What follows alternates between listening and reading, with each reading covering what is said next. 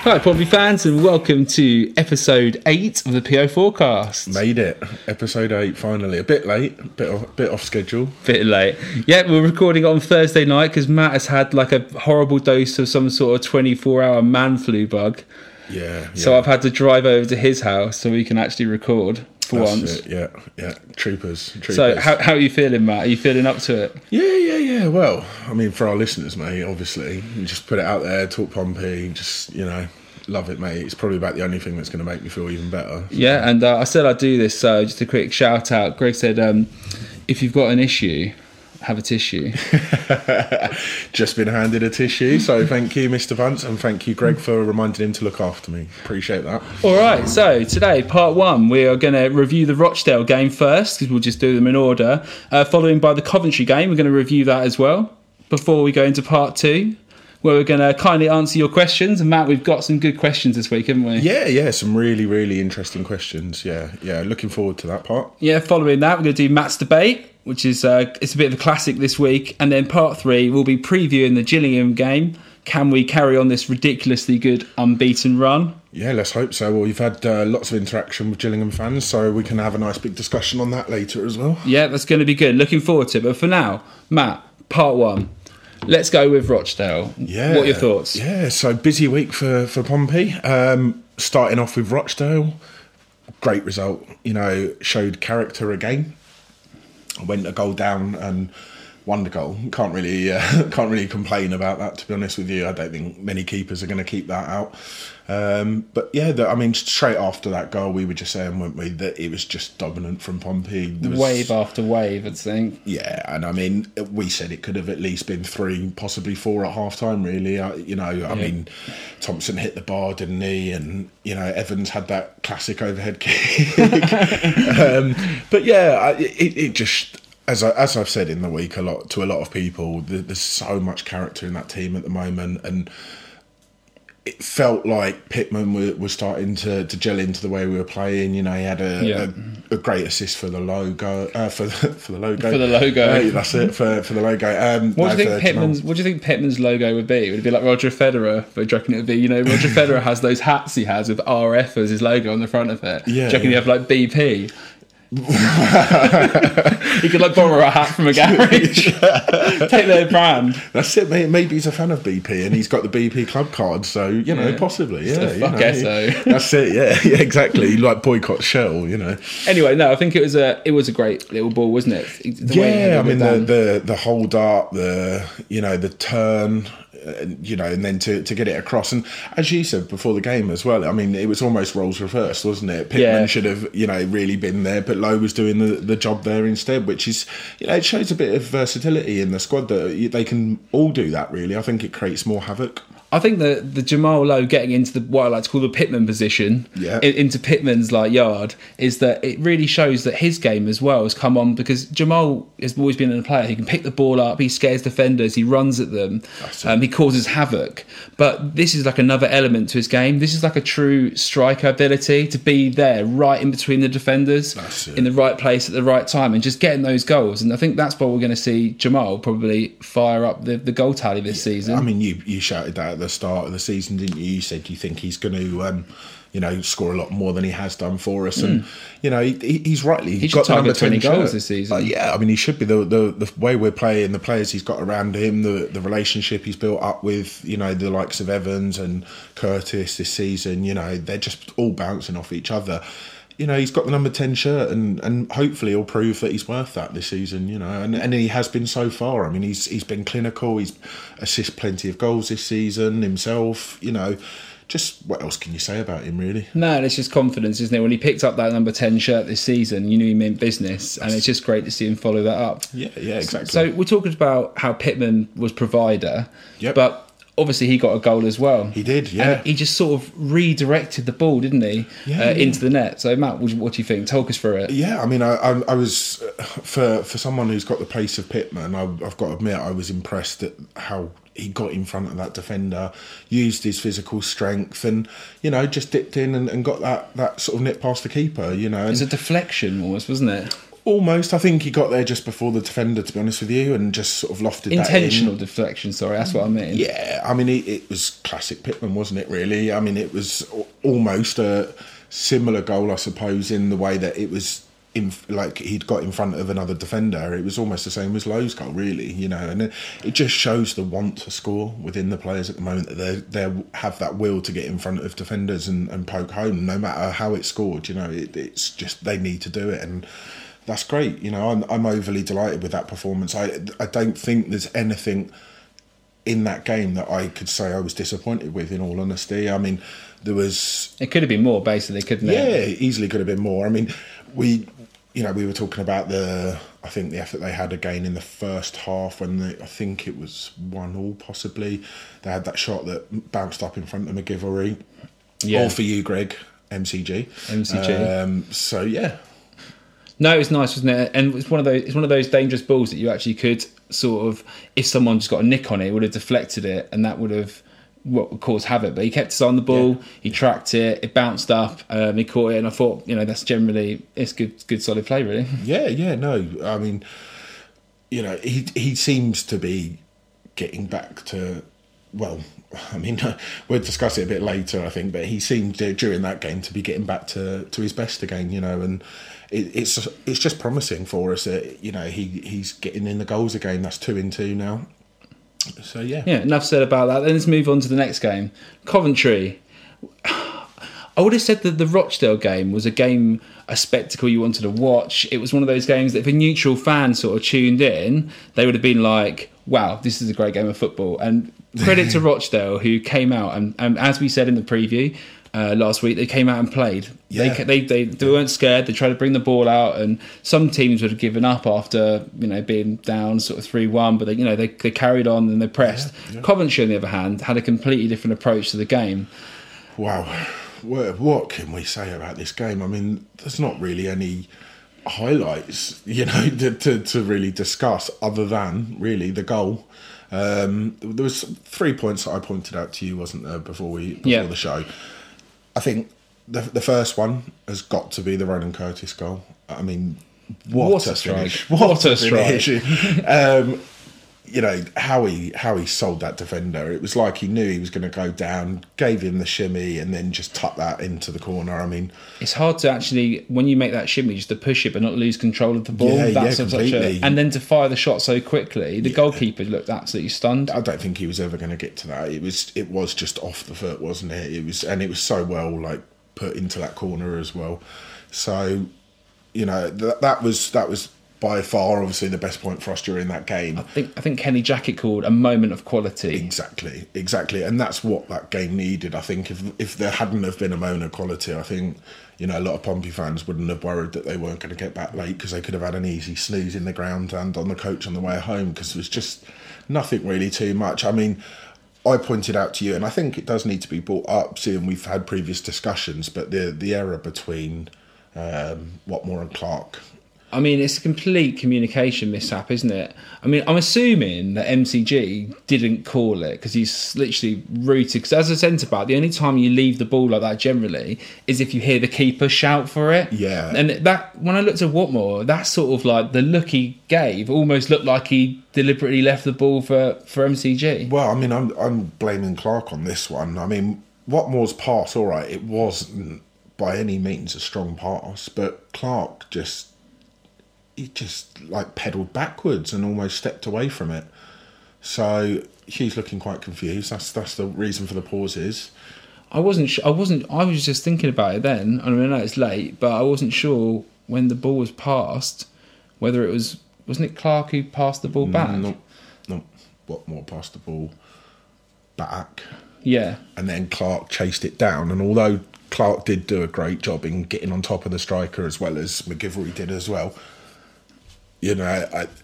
why was he pedalling away? I don't know. What did he get a shout from somewhere? You I don't know if it was some sort of bloke in the crowd who's like, "You don't dare leave it, it's mine." Some Coventry fan. Yeah. I mean, it was. It's a mix-up. It's a mix-up, and do you know what? I think you've got to iron out those mistakes, and quickly learn from them. And it's the first time really this season that we've seen those two make an error that could have potentially cost us in a game. We've got away with it, and I think now it's learn from that and don't do that again. And I'm sure those two are professional enough to wipe that out of the game. But do you know what? I thought that the save as well. MCG, he gets down with his right foot, and he makes that athletic save. People who follow us on Twitter probably know that we both like ice hockey, and that is a sort of almost sort of like ice hockey sort of pad save that he sort of does the splits almost, doesn't he, to get his leg down to that. Does, and then he cleans up afterwards as well, which was great, you know. So there's another pun, especially for you, Greg. 1-1 in the pun off that Matt's challenging you to. Yeah, that's it. Yeah, he's going to come back, aren't you, Matt? Yeah, MCG was cleaning up in the box, so dun, dun, dun, dun, you know, dun, dun, happy dun. with that. Happy with that. But I think another sort of big moment for me in the game was obviously, and this is coming up later, was the clearance off the line from Naylor. Bit of a scramble again. McGilvery, I don't really think he should have been coming up for that in that crowd. He's not overly big enough to really command that. No, it was also, they had a lot of players in the box, so a couple of their players sort of positioned themselves to make it difficult for him to come out and get the ball. Yeah. So I think his confidence is sky high at the moment, and that's great to see, and that's why he's pulling off those saves like we just mentioned. Yeah. But sometimes when they're ramming the box through there, you're not always going to be able to get it when you come. That's it, yeah. Oh, you. Why did you have to pull that face?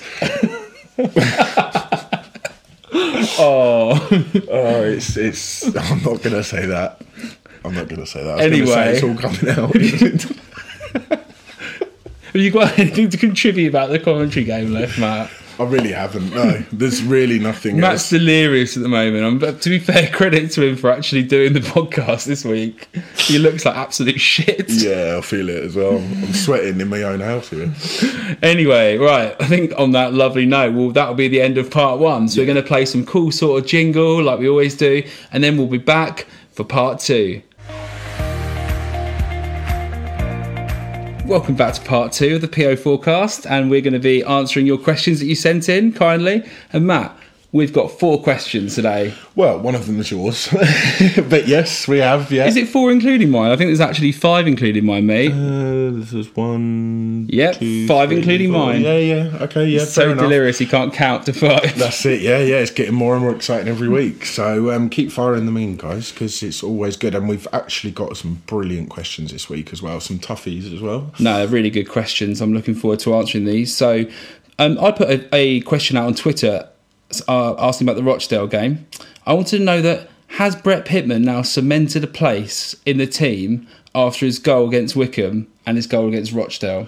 Yeah, so I mean, that's a great point. I think after the Rochdale game, you pretty much, for me, you had to say yes. I mean, he's come back, he's scored 2 in 2, he's assisted the low goal to begin with. You know, I was at that stage going, yeah, definitely 100%. I said to you after the Cov game, I thought he played okay. You said you didn't. I think a lot of Pompey fans out there as well said the same sort of thing.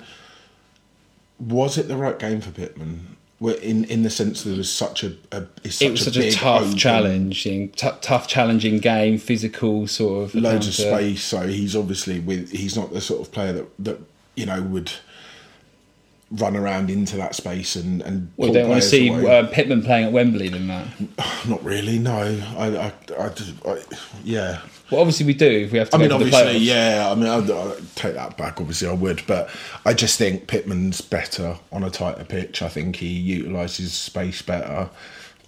Better in confined spaces. Yeah, that's it. Yeah, you know, if you want to say it that way. So you got a response back from Jolly Splendid, who asked, "Is it a case of don't change a winning team, or there's always room for improvement?" I think when it comes to general philosophy, and you see what Kenny Jackett's doing, he's naming another side which is pretty much unchanged at the moment. Yeah. When something's not broke, don't fix it is the sort of line. And in some ways, you don't want to start just tinkering all the time with something that's working really well. You know, the players have know the system and they're used to playing it. And if you're doing well, you just want to keep going, keep that run going like we're doing, keep rolling it out. But on the other hand, I still think that if someone isn't giving you, the best potential performance, you still want to make a change to optimise the team, as long as it's not a big one. I'm not saying, all right, let's try something completely different. What I'm saying is, sometimes you might think, okay, maybe, I don't know, say Nathan Thompson, who he's been playing well, so it's not a great example. Maybe he's looking a bit off the pace or something like that. Or Pittman the other day, against Coventry, he got taken off after 60 minutes and Hawkins came on, and it was a case that he was probably more effective in that sort of physical way, bringing players into play, etc. So when you go up to the next game, Kenny Jackett has to review that and think, okay, it's been working well, we'll keep it as it is, but actually against this next team, maybe Hawkins is more effective.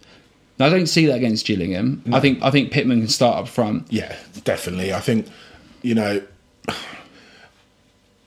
when you look at Gillingham's season so far, and the goals they've shipped, the performance, I think obviously we'll discuss it later, but in an interview you've done in the week, they seem to have switched around a lot. They don't seem to have any guidance at the moment. So for someone like Pittman, who's an instant goal snatcher, I think this is a great opportunity for him to... He's going to get chances. He is going to get chances. And I think he'll prove again that he can, finish quite comfortably. And then again, we'll be discussing this time next week. There's another question mark hanging over that topic again, isn't there? Which is healthy. It's great to have what a situation to be in. Yeah. I mean, as I was saying midweek to a few of our listeners, when was the last time you can remember us being in this situation, having the too many strikers? Many strikers, and a situation where people are, instead of questioning what we need to do better, are questioning,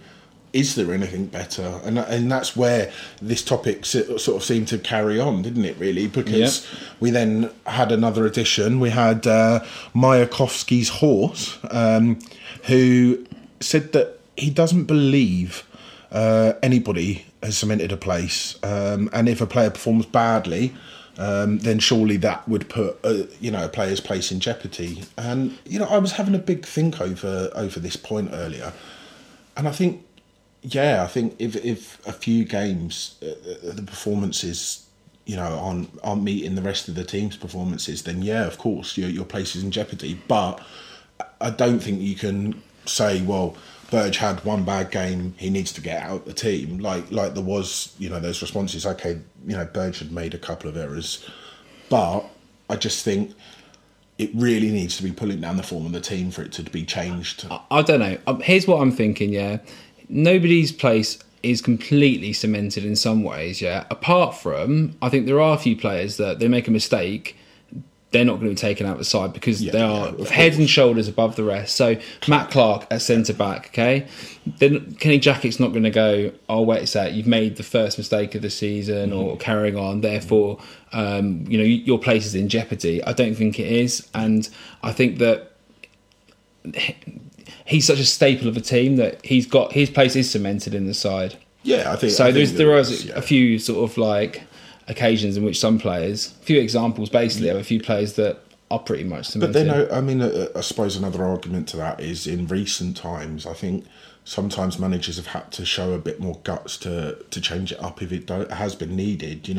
Think how long Rooney was a spine of the England team and was permanently put in, even though he wasn't performing. Yeah, but true. He just had to be in that team. And Southgate came along and was like, nope, we'll clear that out straight away. We don't need that anymore. Rooney put on like half a stone before every major tournament, didn't he? He literally sort of like, you think he's like, right, season's finished, lads. He's like, Matt, get the kebabs in, get the beer in. We're going on holiday, boys abroad. Yeah, although I did see, I don't know if anyone else saw it, off Pompey topic a little bit, but the other day they were, I think 2-1 down, they were chasing a goal in the 90th minute, and Rooney pretty much ran from the attacking area all the way back past the halfway line when they had an open net, and he managed to tackle the player, get the ball back, and drilled this beautiful ball forward. I saw it.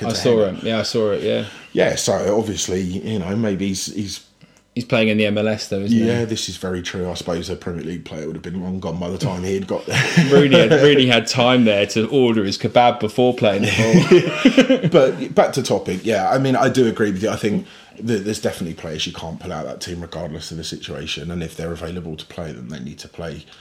But I think there is definitely players in that squad at the moment that could easily be replaced if a couple of performances. And that's why Jacket has assembled the squad that we've got. That is why we've got players there that can come in, and some teams, as we say, you'll need to play some players better against others. But at the moment, it's working what we've got, and I think that Kenny's going to be keen to keep that going for as long as it's working. So I suppose that's the conclusion. Yep. So Reese Finnegan tweeted to us. Cheers, Reese. Appreciate the tweet. Before the Rochdale game, after becoming a frequent listener, I read that off Matt's phone when actually Matt was saying that Reese tweeted it after the Rochdale game. That's not even the question, is it, Matt? It's not, no. I like that. Yeah. So Reese said that he's really enjoying the show, so big shout out to Reese. Cheers, Thank you, Reese. Even and Reese's question, well, or is it that you can't read it? Blimey, I'm losing myself here. So Reese's question was, who is Pompey's best centre midfield pairing? Well, there we go. I think it answers itself at the moment, Reese. Naylor, Close. It's working well. They're allowing each other, to play their own style. I think Naylor's bringing Close on leaps and bounds. I mean, Close, that ball that he played up to Pittman, that was just perfect. He sort of hit it. He almost like, I could see him following the flight of the ball. He hit it and he just sort of was like, yes, that's it. When a striker hits a shot and they know it's screaming into the net, he just had that look. He just played the ball and it's just sort of like, yep, that's the one. I mean, he was obviously unlucky with that effort that was by the post as well quite early on in that game when we had the cut back from Thompson, side-footed from Close, and it just whizzed wide. Yeah. People might say he needed. He should have taken a bit of he should have taken a bit of pace off the ball, Matt. Done his Gillingham goal, the little P roller. P roller, I like that. It's like a disguise for keepers. Can't read that coming. They're expecting a pile driver, and it's just rolling through. Slow and steady, mate. I mean, I can't criticise Ben Close for that. He's not really your Frank Lampard / Mason Mount. That's why he's not playing 10, as we were saying last week. Exactly, and I think that kind of clears up the sort of comment made last week. He's great sitting in that middle. He allows people like Lowe and Curtis to go forward. Don't change it for me at the moment, Reese. I suppose the only question is that Ben Thompson came on. He did. He looked good. Yep. I like the way that I'm a big fan. I think the way he picks the ball up, he tracks back, he puts good challenges in. His positioning's very good. Yeah. But he also has the ability to move the ball forward in an almost sort of Lassana Diarra driving the ball forward sort of way. I think that at the moment we're sticking with Close and Naylor, but if it's not working, he's the first person that gets called up into that midfield. I mean, I think Thompson would fit this weekend's game, really. It's going to be hopefully quite open once we can, sort of break them down and get that goal. I mean, I don't, based on what I read, I think they're disappointed to be where they are, and I think they're obviously going to come and try and get something, but are they going to, come and go for the point, or are they going to come out and play football? We'll discuss that in part 3. Yeah, of course. Well, what we're sort of saying is that I think there's games for Thompson to definitely step into over Close and Naylor. But I think when it comes to big games where we're away from home, or we need to make sure that we're tight and we can allow our players to break forward and press high. At home against, the likes of Barnsley, Sunderland, etc. I think they're the perfect combination. They're tidy combination as well. So neat and tidy. And that actually nicely moves us on to Greg's question. Greg's back in again with another question. Cheers, Greg. Friend of the show. Yep. So Greg's asked, who was our man of the match in the Coventry game? I actually managed to read that question out fine, mate. Yeah, you did. Well done, mate. Yeah, I was practicing in my head before when you were nabbering on. I was like, right, here we go. Cheers, mate. Yeah. So Matt, what was Greg's thoughts? Who does Greg think was man of the match? Well, Greg, I think, had 3 nominations for himself. I like that. Yeah. Nice. Yeah. I mean, you could say the week before or the one the weekend against Rochdale, I had 11. So, Greg said he felt that Naylor was his man of the match. And the reason for that was the goal line clearance, which gave him the edge over Craig McGivery, #MCG. #The Wall. The Wall, yes, that's it. And then Ben Close was also in there as well. For his superb pass that for we his said superb already. pass, yeah. I mean, for me, Greg, my man of the match, I'm going with Klose. Only really on the basis I think he's just deserved it this season. He's, wasn't sure where we were at the start of the season. He's broke into the team. He's had some good players come in against him as well. The likes of, Thompson coming in, like high profile sort of signing from Millwall, and he's sort of claimed his place back almost, isn't he? Yeah, he's fought back. He's been brilliant for us, and I just think he showed again, what sort of expansion he has to his game with that pass, and it only bids well. I mean, he's still young. He's still coming through, and if he can pick passes like that, then it's only going to be better for players like Lowe and Curtis. And I think when he got substituted, didn't he, for Thompson? He did, I think. yeah. And when he came off, I see the Pompey fans are singing he's one of our own. Yeah, and he is. Yeah. And it's great to see one of our own still in the squad, one of our products still playing and impressing. Not just impressing us as fans, but he's impressing the league. Yeah, for sure. People will be worried about playing against those two guys. That's it. In the middle. So, my man of the match, I think it's a game in which you've got to look at it. I mean, the obvious choice in some ways is Ronan Curtis, and because the fact is that it was a dreary game. It was a hard fought game on a Tuesday night away in a concrete shithole, which is Coventry, and the guys there, they've battled. Naylor's battled and in some ways prevented the goal, but that bit of quality we're talking about. That game-winning quality. Sometimes you got to look up and go, who's the difference maker? And for me in that game, again, it was Ronan Curtis. It was Jamal Lowe before, and Ronan Curtis was maybe a bit quieter, but that's what happens though, isn't it? And that's why we've got such a good team this season. We've got different threats coming from different places and different players who can step up any game. So for me, it's Ronan Curtis. Yeah, no, good choice. I mean, as you said earlier in the show, Kenny Jackett said it was a moment of magic, and when a player can pop up and do that, you think to the likes of Messi, it always produces a moment of magic. I like that sort of comparison. There you go. Well, I mean, he's flying, isn't he? So yeah, let's see what happens. Nice. With that. All right, Matt. Do you know what time it's for? Do you know what time it is? I do know what time it is, Hugh. It's time for Matt's Debate. That's right, Pompey fans, it's time for Matt's Debate, and today Matt's Debate is Joe Mason. Why did we sign him when we haven't actually seen him? And that might be a bit of a badly worded question, I suppose, in a way, or a debate. But Matt wrote it, by the way. I did. That's why you can see my articles all the time.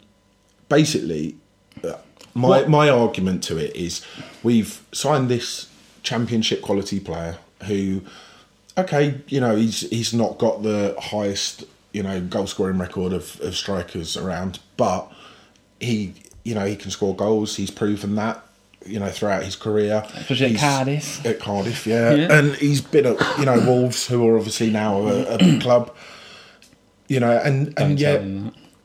Yeah. Well, I wouldn't tell a Newcastle fan that, but it just, I can't understand why we've gone and, got that. And yes, Hawkins is playing well. Yes, Pittman has been playing okay. But, I mean, as me and you were discussing earlier in the week, is Hawkins going to score us 20 goals this season? Probably not. Probably not. Pittman, I mean, obviously he showed last season he can score 20 plus, but is he going to do it again this season? It's always tougher, I think, the second There to be season. seen, isn't it? Still, I think the jury's still out on that one.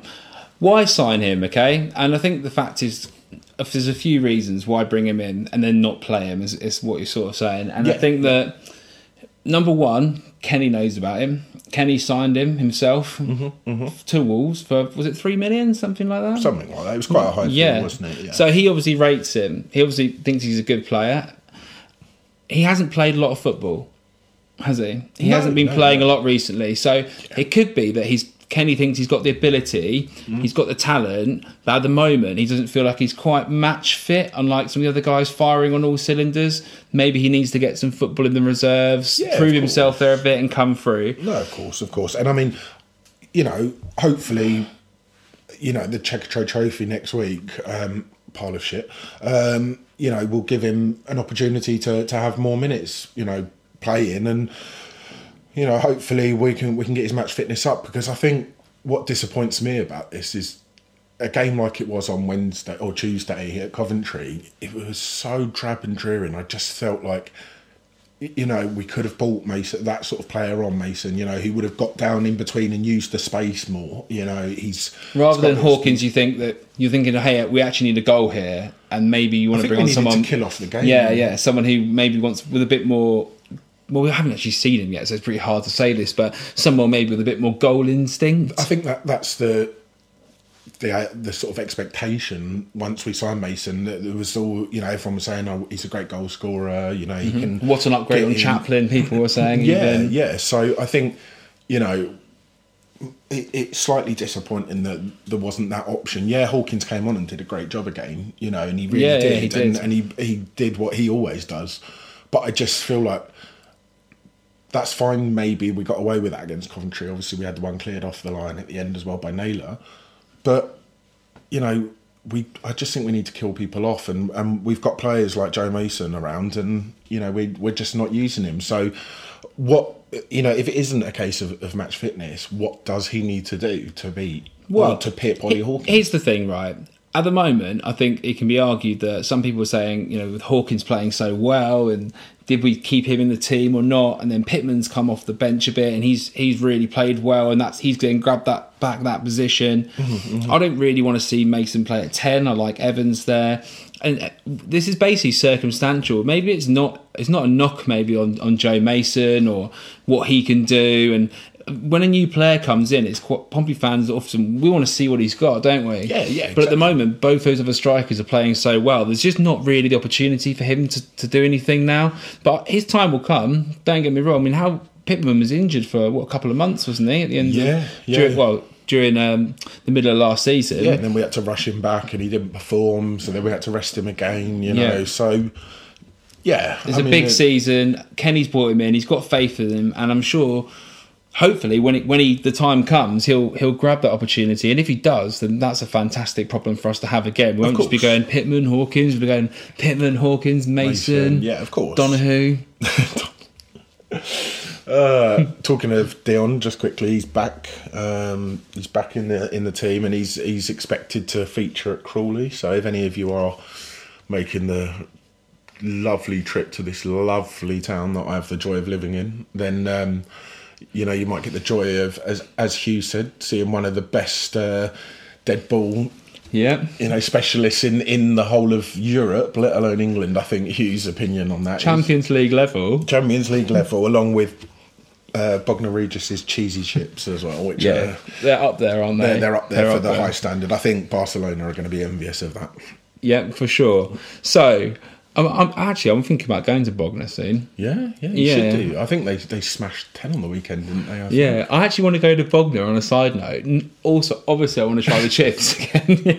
But on a serious note, I want to get down there and watch some of our players who are out on loan there. And I think it'd be quite good for us to get down there. We might even do some sort of little thing and see if anyone's willing to talk to us. But if they are, that'd be great. And we could... bring out some sort of obviously feature. We'll update everyone if that does happen. You know, the likes of Lethbridge or Smith, you know. Precisely. See what we can do for everyone anyway. Right. I think that's the end of part 2. Definitely. And we're going to play some cool little jingle. We're going to move into part 3. There's quite a lot to talk about in part 3 this week, isn't there, Matt? Yeah. As we said at the start of the show, there's been a lot of interaction with the Gillingham fans. Hugh's done... an absolutely fantastic piece. We will discuss that here. And obviously I've had a little chat today with a couple of Gills fans. So tune back in after the little jingle that comes on every week. So let's do this jingle and let's go back into part 3. Welcome back to part 3 of the PO Forecast. And it's time to preview the Gillingham game. It is indeed. Yeah, so as you said before the break, a lot to discuss on this part of the show here. So... Gillingham have had a poor, I think it's the word to use, start to the season. Yeah, not a good time to be a Jules fan, I don't think, Hugh. No, I'll try and refrain from making a joke about when is it ever. Well, yeah. Yeah, I mean, there'll be listeners that probably aren't old enough to remember the last time Gillingham stood out. Relevant. Always a tough team to play against, though, as we found out last season. So just do the little lowdown on them. Gillingham currently sit 22nd in League One with a record of play 10, 1-2, drawn 2, lost 6 with a -7 goal difference. Ouch. We haven't actually won. They haven't. They haven't won, sorry.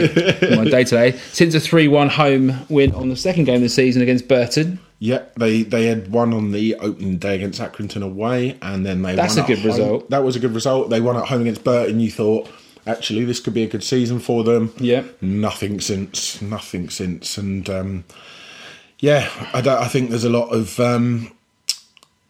confusion down there, isn't there, at the moment, really? Yeah, and for that sure. sort of was summed up in your absolutely, must say, brilliant article yesterday that you did with Matt from at Jill's in the Blood. So, Hugh, did you want to kind of give a bit of lowdown? I had a little shout out to Matt at Jill's in the Blood, first of all. Give him a follow. He's a great blogger for covering Gillingham. So I had a little interview with him, and I was just trying to get a bit of a lowdown, really, on Gillingham and find out, who we should look out to, what players we should look out for, and, what sort of formation they'll be playing, what sort of confidence or no confidence is running through the side.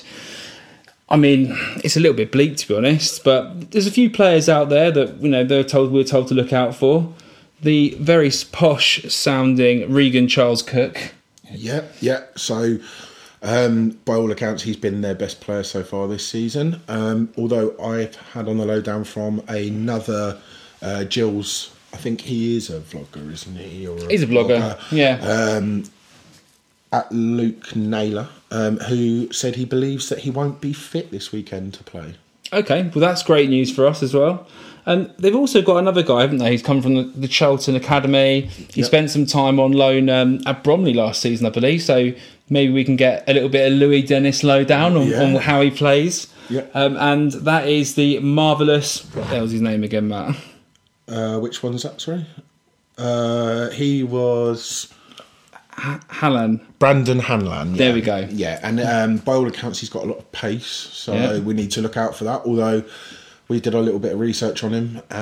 8 appearances for Gillingham, 1 goal. One goal. Season. So if he's one of their standout players, I mean, I think he's only 21. He is. Yeah, so he's a youngster, isn't he? He was born in Chelsea. Yep, made in Chelsea. Yep. So maybe check out if he's got some sort of like poor fashion style thing coming on the pitch. But yeah, no. So there's a few players to look out for. I'm not too worried about Gillingham at all, Matt. Let's put this out there first. Are you worried about them? I mean, I think you can never take a team too lightly. They've certainly, obviously, not impressed so far this season, but I think that gives them all the more reason to push every game. I think if I can sort of take one thing out of what Matt was saying in your interview, is they just don't seem to sort of have any guidance at the moment. Direction. You know, the manager seems to be pretty stubborn.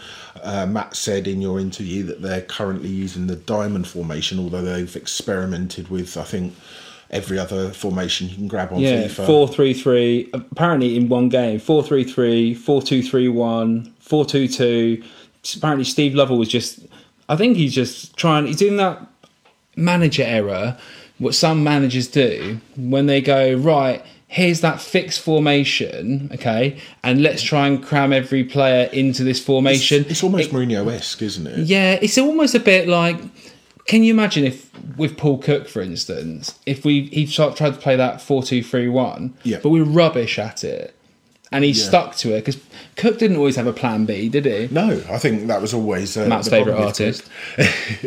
Plan B.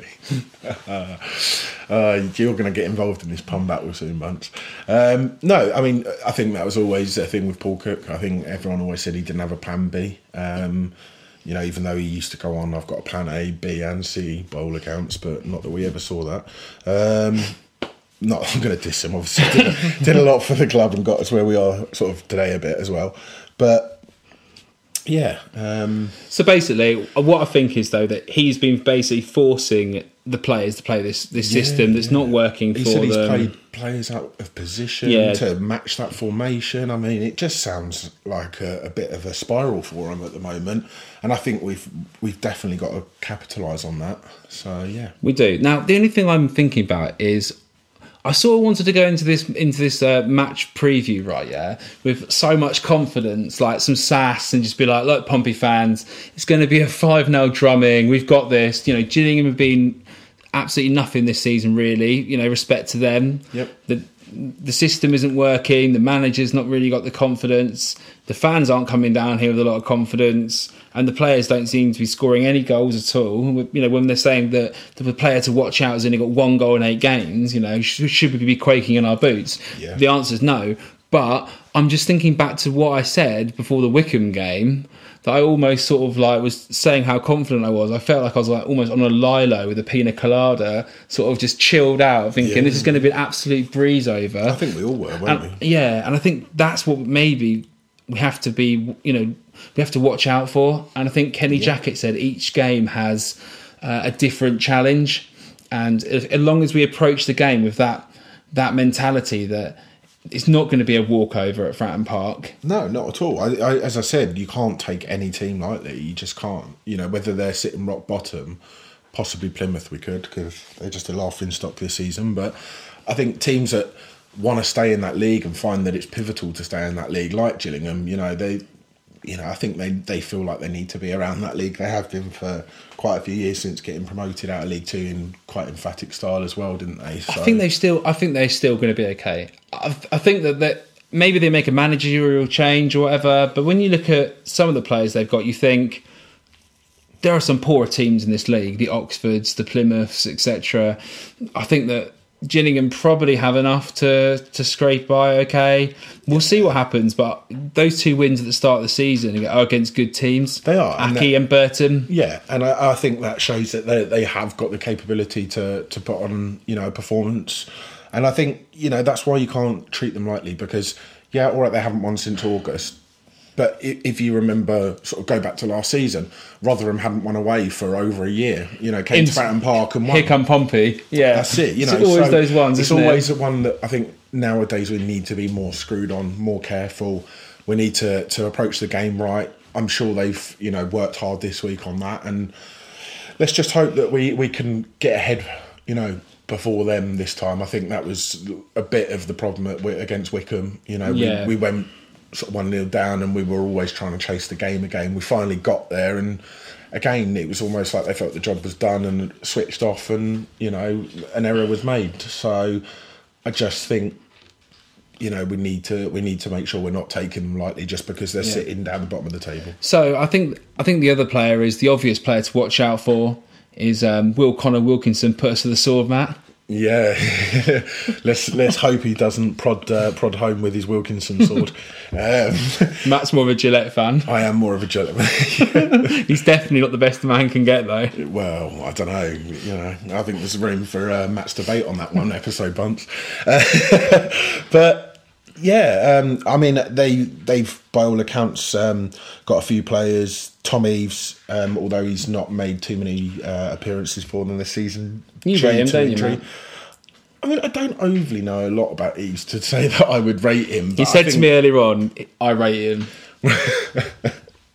No, he's backpedaling. Now he's just sort of going back on it. Mate, that was your old age. I said he irates me. Matt's older than me by like 3 months. I'm not saying that I'm not old and deaf, mate. So Tom Eaves, obviously a danger. By all accounts, Dean McBeano, who had quite a strong opinion on Josh Parker, who, I mean, as I said on Twitter earlier, he impressed me last season, especially during the live game on Sky at their place. And then I think he had an all right game down at Fratton Park last season. Yeah, he did. And I think he popped up towards the end of last season with a lot of important goals for them that eventually sort of helped them get out of that battle and stay up. You know, I put it out there, is he still there? How's his season going? Matt from at Gills in the Blood, he said he's started off okay. But Dean McBeano said he shouldn't be anywhere near the starting 11. He's a terrible player. And he suggested that we look out for a player called Byrne, number 33. Byrne. Love that. Is he quick? He didn't. Has he got pace to burn? I mean, these were his remarks about the 3 players. He said Eaves number 9 if he plays, Byrne number 33 if he's on his game, and O'Neill number 2 can put in a decent ball. Well, so could Dion Donahue, but that doesn't make him a danger to me, really. Then do they get many corners?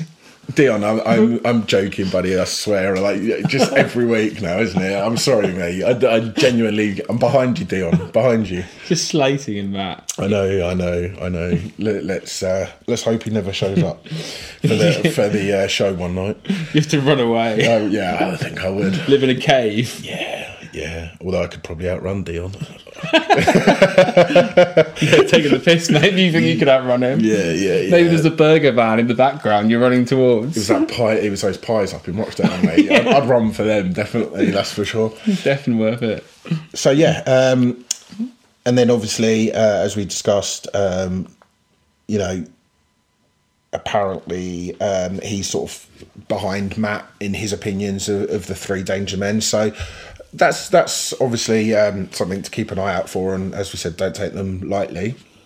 So yeah, I'm going to jump in with my prediction for the game here. Right. Matt's prediction. Yeah, so I'm going for a 2-0. I think we're going to get a goal in the first half. For me, that's going to come from Brett.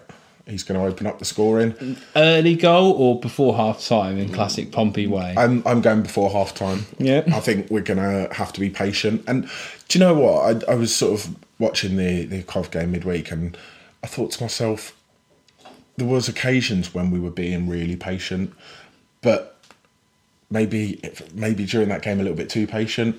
The Rochdale game, they were extremely patient, and each time it looked so dangerous. So if they can do that right, like they did against Rochdale, I think, we'll break them down 41st, 42nd minute, and then I think we'll finish them off in the second half. And I'm going to say that's going to be Jamal. He's going to finish the game off and he looks dangerous at the moment. He does, yeah. And I think, we were saying how dangerous we look on the break and how, we press them high. And I think, as I said, I think it is an important game for them to at least get something out of it. I think they're going to be trying to recover from 1-0 down, and we'll break away and score. So that's my prediction, 2-0. What about yourself, mate? I'm going to go with 3-1 Pompey. We haven't actually, I don't believe we've kept a clean sheet since the Plymouth game at home. Yep. So I think that even some teams that are coming down, we might allow a goal. I think Wilkinson Sword might get the goal for Gillingham, but I think the first goal for us is going to come from Jamal Lowe. Mm-hmm. I think he looked potent again, and I think he's just the kind of player that's going to score. I'm going to go early. I'm going to go confident. I think we're going to get an early goal against them. Okay. I think we could score more than 3 goals, but it's going to be a case that 3 of them actually go in the net. Mm-hmm. I think we're going to get a second goal before half time. Mm-hmm. It's going to be Lee Brown. Here we go again. Where's this one coming from? 30-yard volley. No, I genuinely do. I think Lee Brown's going to step up. I think it's going to be tidy, put it that way. I think basically Ronan Curtis is going to surge forward, yeah, and it's going to be like a truck and trailer. He's going to surge forward with the ball towards the box, yeah. It's going to be a little cheeky back heel, like a training ground move, like a scorpion kick. No, a little back. No, like he runs through, beats the defender, and then instead of like looking towards goal, he just plays a blind back heel because he knows that Lee Brown's trailing him, and he's going to come onto it and just smash it like outside of the top corner, swinging in almost like Sturridge's against Chelsea last week. Better, yeah, much better. Yeah, I thought so, mate. That's it. Yeah, I'm gonna celebrate when that goes in, Matt. I'm up for that. And then third goal of the game is going to come from Ben. Not so close, but he's going to be close this time. It's not going to be close. It's going to be in. Ben Close, he's been putting shots on goal. He looks confident at the moment. We know he can score. He scored against Gillingham last time. He did, yeah. And I think this is going to be a game where Ben steps up, gets the third goal, and I also have a little inkling that Pittman's going to hit the post. Okay. And it's going to really piss him off if he can go in. But he's going to have a good game. And obviously, once you guys have listened to this, get your predictions over to us as well. We'd love to hear what you guys think is going to pan out this weekend. Yeah, tweet us at PO Forecast. Yeah, so that pretty much rounds up the Gillingham just preview. Quickly for the Gillingham preview, Matt from at Jills in the Blood said he's predicting a 2-1 Pompey win. Okay, lovely. I think he did say he would like to be optimistic, but he couldn't. So he wanted to obviously not predict a loss. Probably should say that, but he's thinking it's going to be a 2-1 Pompey win. So add one more goal, Matt, and you probably would have been there. So. That's it. So he's probably going to be right now, isn't he? Yeah, he probably will be actually. Yeah. But so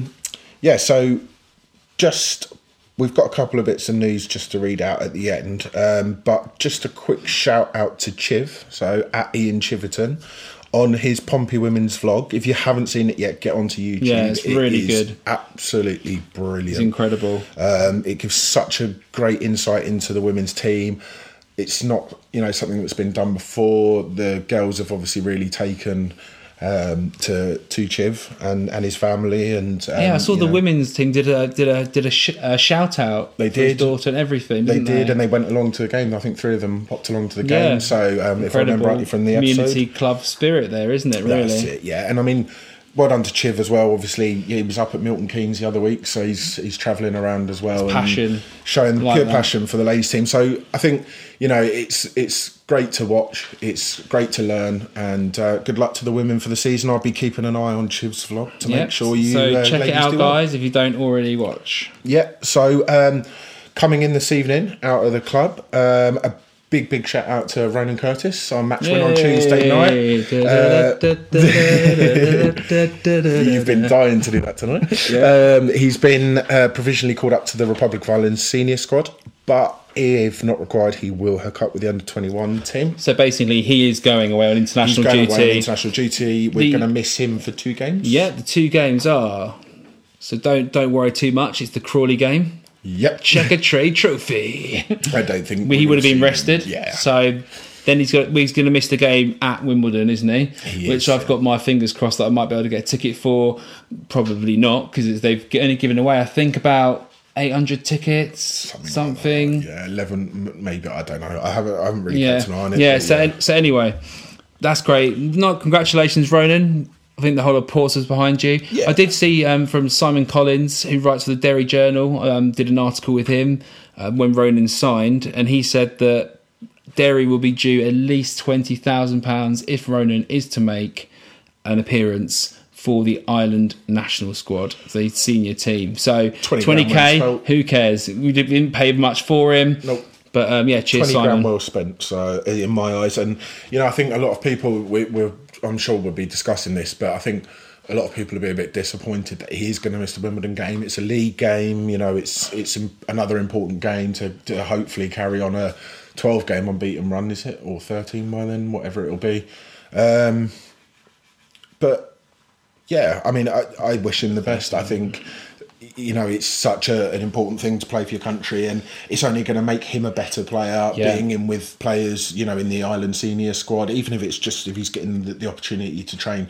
Take Mason Mount, before the World Cup, he got the opportunity to go and train with the England team, and this season he has just been incredible, and now he's got his deserved call up to the senior squad as well for England. Precisely, and he's got Lampard basically coaching him, isn't he? I think it's a great coach for him. And all right, I've never been a fan of Roy Keane, but, he obviously had a lot of honours in his career, so he's going to get to be coached by him. Martin O'Neill, who did a lot, in his managerial career, apart from Aston Villa, which I'm sure he probably forgets he even did. I forgot he did it. But yeah, it's great. And obviously he'll have Ender Stevens there as well to tell him about his Pompey times. Yeah, so link up with Ender, go out on the beers. 2 Pompey lads. So yeah, I think that's great for me. All the best, Ronan. Let's hope that it is the senior squad, but if not, then all the best with the under-21s. Lastly, Hugh, you can do this one for us. No, you go for it. You've got the phone in front of you, Matt. All right, cool. Not a you want to read this out? Yeah. So, if you haven't seen already this evening, at Pompey News Now, I've just popped out a tweet just to say there is going to be a minute's applause on the 68th minute of the Pompey Gillingham game for Peter Coombs, who sadly passed away, diehard Pompey fan. So sincere condolences to family and friends, and if you could all try and get a great Pompey standing ovation for him in the 68th minute. He's one of our own Pompey fans, so show some respect, guys. And 68 minutes. 68 minutes, that's it. Yeah. All right. Anyway, that is the end of episode 8. It is. Thanks for listening, guys. Give us a follow at Pompey News Now if you don't already. At PO Forecast. At Puck Drop UK, at MCorrick87, and for tonight, or we'll say it pretty late in the evening, 20-1 on Thursday. Play up Pompey. Play up Pompey.